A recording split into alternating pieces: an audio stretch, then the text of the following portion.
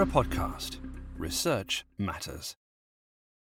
Over the last few weeks and months, the COVID-19 pandemic has transformed the way we live, work, research, teach and learn. This series explores the impact of the pandemic on our members and on the field of educational research. Hi, I'm Richard Poutley and I'm a Principal Lecturer in Curriculum Studies in the Sheffield Institute of Education at Sheffield Hallam University. I'm a convener for the BERA Curriculum Pedagogy and Assessment Special Interest Group. I'm going to discuss in the next 10 minutes what I think has been the impact of the COVID-19 pandemic on the curriculum and the work of this special interest group. I'm going to address this under three headings: the effects of the pandemic, the structures involved, and the responses being made. And my overriding question is, who owns the curriculum now? The first of these is effects, and it is clear that there's been an interruption. But we're yet to fully understand the level of disruption. I'm going to consider the main factors of this interruption. We know schools, colleges and universities have been closed since March, examinations cancelled, pupils and students sent home and asked to learn at home, and teachers and lecturers being asked to work and teach remotely. Clearly, this is not business as usual, but I've seen incredible levels of adaptation by schools and teachers to the challenge. My own university and the school trusts we work with have worked extremely hard to respond to this. On a personal level, I've seen this in the schools that the children in my family attend. And the hard work of teachers in this period is often not reflected, unfortunately, in media reporting of what schools have been doing. Schools have not been closed and teachers have not stopped working. The effects have been on the whole community and it has required a whole school response. The role of parents and schools' partnerships with parents has been crucial. Parents have had arguably more influence over their children's curriculum than ever before. I would say this is more a case of parents as proxy for teachers rather than as a replacement for them. But it is a noticeable shift, perhaps from in loco parentis to in loco magister.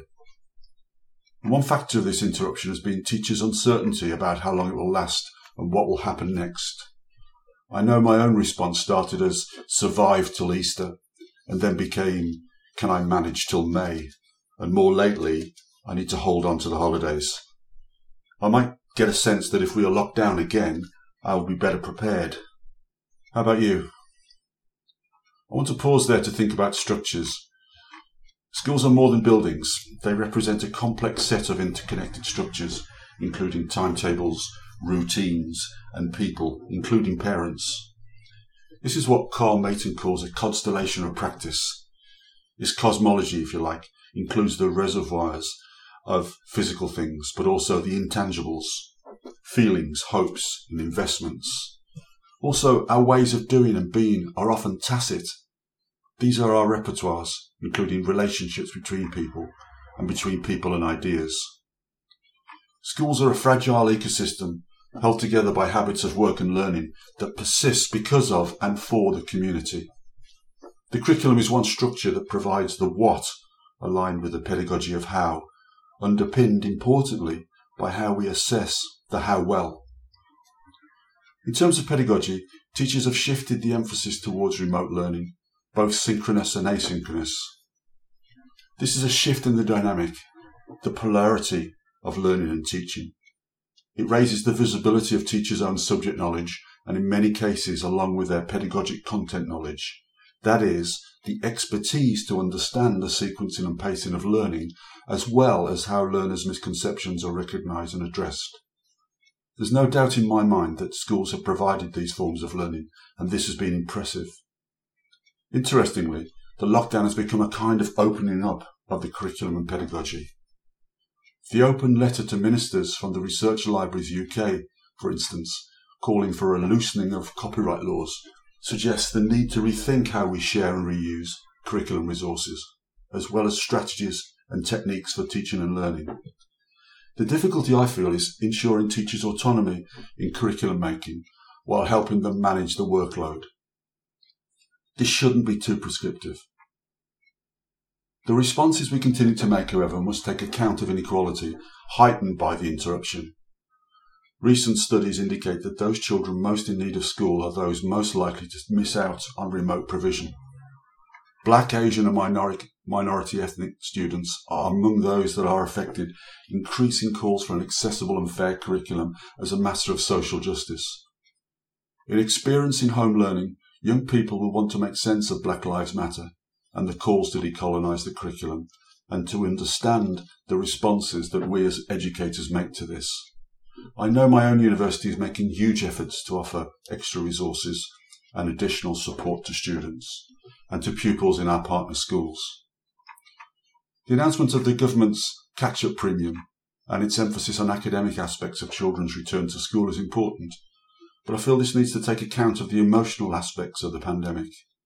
Experiencing the world again as a safe place and reaffirming connection and belonging is equally important, and sadly, we may need to help pupils to acknowledge loss. Personally, I prefer the term recovery to catch up, and it may be that we need to uncover as well as recover. Our curriculum research might throw light on what can be revealed by the drawing back of the established structures of our schools and the curriculum. And I think this is where we might need to hold on to our curriculum principles when they become stress tested. Our response may be pragmatic, but it must also be informed. The pandemic will favour some ideologies over others, including those that further either a traditional or a progressive idea of schooling. And this is where I think the interruption becomes a discursive gap, a space of possibilities. The Special Interest Group for Curriculum Pedagogy and Assessment can contribute to this space and to the debate. I look forward to being involved in this. Oh, and as to the question, who owns the curriculum now? My answer, for what it's worth, is we all do. Thank you.